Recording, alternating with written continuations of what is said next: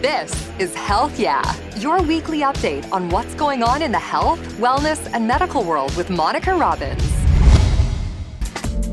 Hopefully you've been able to enjoy the sunshine, or maybe a vacation, or maybe vacation is right around the corner. After all, these are the months to enjoy the outdoors, the pool, the ocean, fireworks, and barbecues. But unfortunately, it's also the season you're most likely to make a trip to the ER. Yes, all that summer fun can come at a cost. But today, we are here to help you enjoy it safely with everything you need to know to respond to summer emergencies, from ATV accidents to drownings to heat stroke and everything in between. We have your prescription for life for a happy, healthy summer straight ahead.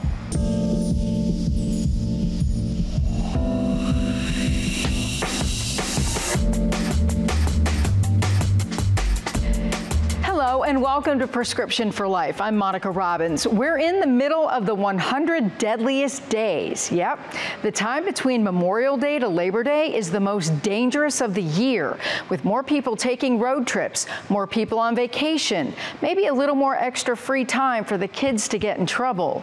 We are going to talk to an ER doc about the most common reasons you are likely to make a trip to the hospital this summer and how to best avoid it. Plus, what to do in the most common summer emergencies, like drownings. Did you know there's a specific color bathing suit kids should wear to make it easy for you to spot them in the water? Plus, a cautionary tale about all-terrain vehicles. All of that ahead. But first, we do this tragic story every summer, and you've likely heard it before, but it's worth repeating. 38 kids will die in the back of a hot car before summer is over. To drive this point home, I put myself in a hot car under medical supervision. Watch what happens. Parma Fire Department paramedics check my heart rate and my blood pressure. When I first enter the car, it's about 98 degrees inside, but not for long. After 2 minutes, my heart rate shoots up. You're already up to the 140 mark, and you've only been in there a couple of minutes. So just think about an infant who can't control their thermoregulation. They're going to increase even faster. 3 minutes in. Yeah, I'm sweating profusely at this point. At 15 minutes, my blood vessels are bulging. Your vessels try to come to the surface to get all that heat out by evaporation and sweat. By 29 minutes, there's pressure on my head. So one of the signs of heat exhaustion is a headache. After 40 minutes, Lieutenant Fetter enters the car to check my vitals. The interior is 120 degrees. Your pulse rate I just took, by feeling it, it's about 155. And if we had an infant in here, that baby's temperature could be at 104, 105 right now, where they're actually starting to lose consciousness. It's 180 degrees off that dashboard, according to the thermal imager. My outer body temperature? You're up to about 117. Then he checks my internal temp. 101.1. All right, I think we're to a point where we need to get out. To call it. Yeah. Okay. They take me into the station to cool me down and check my blood pressure one last time. Your blood pressure dropped 20 points. You're pretty close to heat exhaustion. Another tip from the experts: lock your parked cars in your garage or driveway. Kids have died getting into the parked car at home and not being able to get out. Now, for some more advice on how to avoid summer emergencies, we turn to our Cleveland Clinic expert.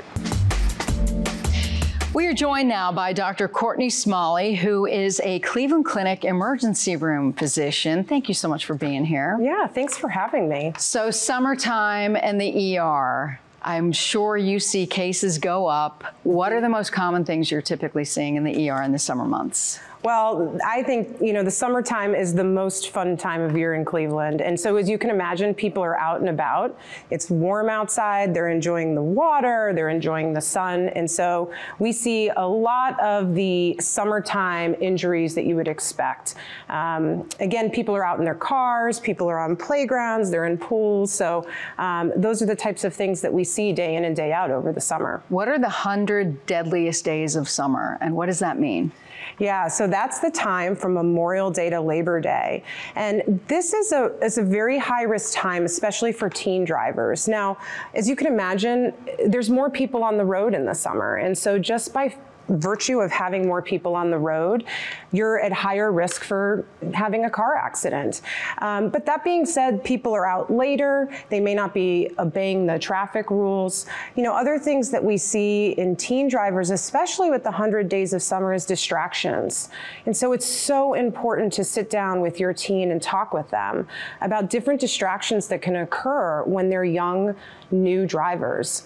I always think about talking with my patients about cell phones. I think about number of passengers in the car, and then the time of day that they're driving. Are they driving around really late at night when it's a little bit more difficult to see? And then lastly, just reminding them the rules of the road, making sure that they're stopping at red lights and they're looking at intersections and making sure they're looking for other things that may be coming in their way. We've had a number of people killed this year alone in accidents in the greater Cleveland area because they're not wearing their seatbelts. And I honestly thought everybody knows to wear their seatbelt, but they're not doing it. Yeah. Are you seeing that, an increase in that too? Absolutely. And I think, you know, again, it is so important that before you even turn that car on, that you click that seatbelt. I know that the Ohio police departments do such a good job of trying to make sure that we're getting this messaging out to the community, but please, please, please put on your seatbelt. It makes a difference. And also watch out for we call it, summer is actually orange barrel season in our region. Yeah. I'm sure it's like that everywhere else as well. But we've had a number of construction workers who have been hit by cars. You talked about distracted driving, and there's a new law in Ohio as well. Yeah, there's a new law about cell phones and being on your cell phone. And you can imagine that those people are out in putting their lives at risk as cars are driving by at 50, 60 miles an hour. And just a matter of respect to put down your phone and respect the fact that they're out there working to make our streets safer and better, and to not be a distracted driver. I mean, it's heartbreaking when we see those incidents come through the ER. All right, one of the other big things we see, everybody wants to go swimming either in the lake or the pool, but you see the tragic after effects of a lot of these things. What do you want parents to know? Oh, drowning is, as an emergency room physician, it is one of the toughest things that we see. I remember every case that I've had so far in my career, and I'm sure I'll remember every one forthcoming. You know, there's nothing more I can say than just be so vigilant around water, especially with young children. We know that the highest risk is children between the ages of 1 and 4. And so there's a couple of things that you can do to prevent drowning. You can get your kids swim lessons or get them around water safety. If there's a pool in the vicinity, making sure that pool is locked and the gates are high. Never allow your child, especially a child that can't swim, around any body of water without some sort of life preserver or life vest. And some of the floaties that we see are not always completely safe for children, so you really have to make sure to be vigilant. And it's not just pools, it's lakes, it's ponds, so any body of water. It can even be bathtubs. So it's just something that we really need to be vigilant to protect our young babies, our young children of the community. Is there anything parents should know first aid wise if they come out and they find their child in the pool? Yeah, so first and foremost, if you ever find anybody who's suffered from a drowning event, the first thing to do is call 911. Getting first responders to the scene immediately, especially in a severe case, is going to make a difference in outcome. After that, bystander CPR.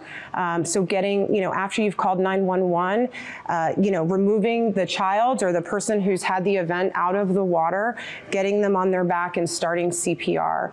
We know that rescue breaths and getting oxygen and ventilation makes a difference. And so the sooner we get the paramedics to the side of the patient to be able to make those life-saving interventions can make a big difference in outcome. All right, silent drownings, dry drownings, it's been coined by the media. Where did all this come from?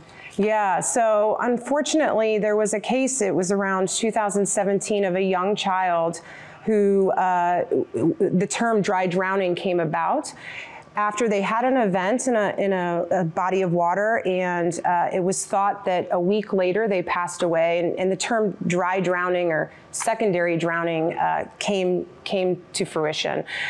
In the medical community, we use that as a myth. We don't like to use that term because it confuses our community as to the issues with drowning.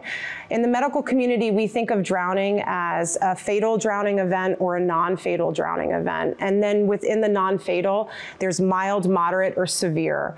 And so when we think about events of people who have an immersion or submersion in water for a long period of time, we think about their outcomes based off of whether they are pulled from the body of water and they're awake and they're alert, but maybe they have some respiratory distress and coughing. The moderate would be that they're confused. They may be still conscious, but they are not responding. And then, of course, the most severe is that they're unconscious or not breathing. And in all of those scenarios, those patients need to come to the emergency department. And when that case where the individual died a week later, was that even related to the drowning? Yeah, and so, when we think about drownings, a lot of the times if something happens much later, we think about it as the possibility of another medical event. In that case, that child had a cardiac issue, which ultimately was deemed as the cause of that event. What really I want the public to know is that if there's an event and you're having, or the person that you're with is having any sort of respiratory distress, coughing within those first 8 hours, that's a time that they need to be seen by a medical professional. The thought that something can happen a week or 2 weeks down the line is really that myth that we've tried to dispel out of the medical community. All right, the heat is rising, of course. So can you talk about the differences between heat exhaustion and heat stroke, and what do I need to do about it if it's happening to me or someone else? Yeah, so that's, it's warm, the temperatures are going up, people are outside, they're running, they're exercising, getting all of their heart going, which is great. But unfortunately, we do see these cases in the summer. Really, the difference between heat exhaustion and heat stroke is, again, going back to their level of consciousness. People that usually have heat stroke are confused. They may not be alert or oriented. Those patients really need to come into the emergency department immediately so we can start cooling therapies on them. Particular populations that are at risk for this is our elderly population, who may be in scenarios in apartment buildings or living situations where there may be no air conditioning. They may be living by themselves, taking care of themselves, and they may not see those early signs. So if you have people in your community that are particularly at risk for this, please, be the good citizen and make sure you check in on them and look for those signs and warnings. After calling 911, is there anything people can do if you come upon someone who's dealing with severe heat episode? Put cold water on them? What do you do? Yeah, well, you can do fanning and you can do kind of cool washcloths, but ultimately getting them to a facility as quickly as possible, getting 911. I always urge people, the first thing to do if you're concerned is pick up that phone, because we can get those interventions started so quickly. Don't go running for your fan first, go running for your phone. Great advice. Also, another tragic thing we see often in the summer with relating to heat are, parents who get distracted and maybe leave their child in the back seat. Yeah. Any advice other than, please don't do that? Yeah, but obviously. Please don't do it. Yeah. It's interesting. I think, again, this is something that actually the auto industry has caught on to. And many of the newer vehicles actually have that alert in your car that says, oh, is there something that you left in the back of the car? Beep, beep, beep, beep, beep. But many of our older vehicles don't have that. And so just being cognizant, as somebody who has young children, and I remember the days of 3 car seats in the back of the car, just kind of remembering which children I had with me and making sure that they're all out of the car. My biggest recommendation is that it's really easy to say, I'm going to run inside and grab something, or, oh, I forgot something in the house, or I forgot something in the store. Never leave a young child unattended in a vehicle, especially during the summer when that heat can be an issue. Obviously, there's a lot of dangers around that, but what can turn into 1 second where you say, I'm just going to run in and grab my, my cell phone, and you get distracted, and the next thing you know, it's been 30 minutes, and that can be life-changing. Those minutes can be a major detriment to somebody left in a hot vehicle unattended. I always heard great advice of, like, for a woman, put your purse in the back seat. Yeah. So you have to go, you know, wherever you get going, or put your shoes in the back seat. Something in the back seat. Okay, other big injuries that we see every year, the playgrounds. How do you know the difference? I mean, unless it's quite obvious and you're talking a compound fracture, but how do you tell the difference between somebody who just got banged up, maybe a sprain or strain, and a broken bone? Yeah. So kids are tricky like that. You know, sometimes, you know, like you said, when you see a kid and they have a playground injury and there's a deformity of their wrist or their elbow, I mean, those situations are easy. You know, you're coming in to see me. But, you know, sometimes it's harder, and sometimes you don't see that outward bruising, you don't see the deformity there, and so you know, what I tell parents is that, you know, if you think it's a minor injury and your child is complaining of it 6, 12, 18 hours later, they need to be seen by their pediatrician or by a medical professional at that point to potentially get an x-ray. Some of these fractures, you know, not the compound fractures that need potentially operative intervention, but some of these smaller fractures that just need a cast for 4 weeks are very difficult to catch. And kids are really good about hiding it. So just making sure, if you've got a young child who, you know, the next day is still complaining of pain, go get that x-ray, go talk to your pediatrician. This is really in their wheelhouse. They do this day in and day out, and they're wonderful at taking care of these young patients. And quickly, fireworks. Keep your kids away from them? Yes, please. I would love if no children went near fireworks. The big injuries we see with fireworks are, as you can imagine, hand burns and facial injuries. And for some of these young kids, burns to the face, you know, have lifelong effects. So, you know, I always recommend to young families, there's so many wonderful firework displays around 4th of July. Go to a display where there's a professional running it. First of all, their fireworks are far better than what you can do in your backyard. And more importantly, it keeps your children safe. The sparklers in particular are ones that I really try to educate people around in the emergency department leading up to 4th of July. A lot of those have metal rods, and those metal rods can get smoking hot, really, really hot, especially for a young child. Keeping your eyes on children the entire time. If you're using fireworks, never letting your eyes off and making sure that there is good supervision the entire time. Great advice. Dr. Smalley, thank you so much. Yeah, thank you for having me. I really appreciate it. You heard the doc talk about car accidents and how the summer is the deadliest time to be on the road. It's also one of the deadliest times to be off the road. We're talking about all-terrain vehicles, or ATVs. This story is from our Atlanta station, WXIA. He loves outdoors. He loves, like most kids, he loves playing on his phone. He loves playing on his tablet. Josh Lambright calls his son James a typical 11-year-old. We live in the country, so he loves riding. And it was here, just on the other side of this creek, that James was out riding his ATV a few weeks back when everything changed. We went home probably 3 minutes, and my wife got a call. And Dustin said James has flipped his four-wheeler. As Dustin waited by James's side, Josh rushed to get to his son. And that's when I knew it was bad. I had no idea it was as bad as it turned out to be. James was airlifted to Children's Healthcare of Atlanta, spending 7 hours in surgery. Me and his mom came up here not knowing if he was going to be here. As temperatures warm and kids have more free time, ER doctors at Children's start seeing an increase in kids getting hurt while riding all-terrain vehicles. Head injuries, neck injuries, broken arms and legs.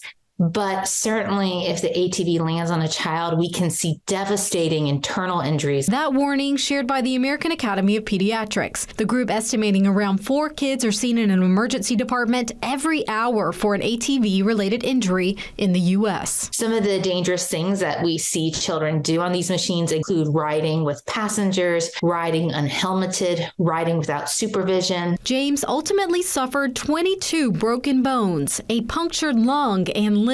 As he recovers, his dad now hoping to spare other families the pain. Supervision, especially when they're little like that, is a big deal. And the protective gear. He's got the boots, he's got the pants, he's probably got a half a dozen helmets, and he didn't have a bit of it on. And finally today, you can help your kids stay safe in the water just by making sure their bathing suit is the right color. Yeah, lifeguards say there are certain bathing suits that make it very difficult to see your child underwater, and you obviously want to avoid those. Here's more from our station KFSM in Fort Smith, Arkansas. Water safety is so important. There are so many things we can do to keep our kids safe. Nikki Fleming owns Goldfish Swim School in Rogers. She and her staff are on a mission to teach kids and parents the importance of swim safety. We'll teach the kiddos how to roll onto their backs to float. We'll teach them how to climb out safely, because there are different ways that they can climb out that's safer than some. We'll also teach them how to tread water. Something you might not expect in the curriculum: how to choose the right swimsuit for your child. Fleming says there are colors parents need to avoid. We train our lifeguards to scan the water, and so they're looking at all the different layers of the water, and those blue colors, those whites, they really blend in with the water. So what are the best colors for kids to be dressed in when swimming? Experts say pink and green are the best for high visibility in the water. Brooke Lemoyne says this is something she practices with her 2-year-old daughter, Blair. Shooting for bright colors so that they're easily visible to not only you as a parent but to lifeguards is really important. It's made me as a mom feel so confident having her around the water. Along with wearing bright colors, Fleming says supervision is a must, even if your child is a strong swimmer. Just making sure you always have a designated guest or an adult to watch the kids. Somebody that's not going to be consuming alcoholic beverages, somebody that is not going to be on their cell phone, somebody that's really just going to be paying attention to those kiddos and keeping them safe. From supervision to swimwear, Fleming says these steps could be key to keeping your kids safe at the pool or lake this summer.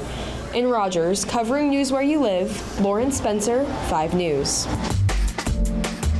Well, we hope you learned a few things to help keep you and your family safe and healthy during these summer months. Henry James famously said, "Summer afternoon are the 2 most beautiful words in the English language." We hope you enjoy your summer days, and you can find us right back here next week for another episode of Prescription for Life. Until then, I'm Monica Robbins, wishing you good health. Thank you so much for tuning into Health Yeah. Please find me on Twitter and Instagram at Monica Robbins. Like and follow my Facebook page, Monica Robbins WKYC. Find video podcasts at Monica Robbins' channel on YouTube. And please subscribe. Wishing you great health and hope to see you again soon. Thanks for listening to Health Yeah with Monica Robbins from WKYC Studios. Subscribe now so you never miss an update. And find more on everything you heard here on WKYC.com and on the WKYC app.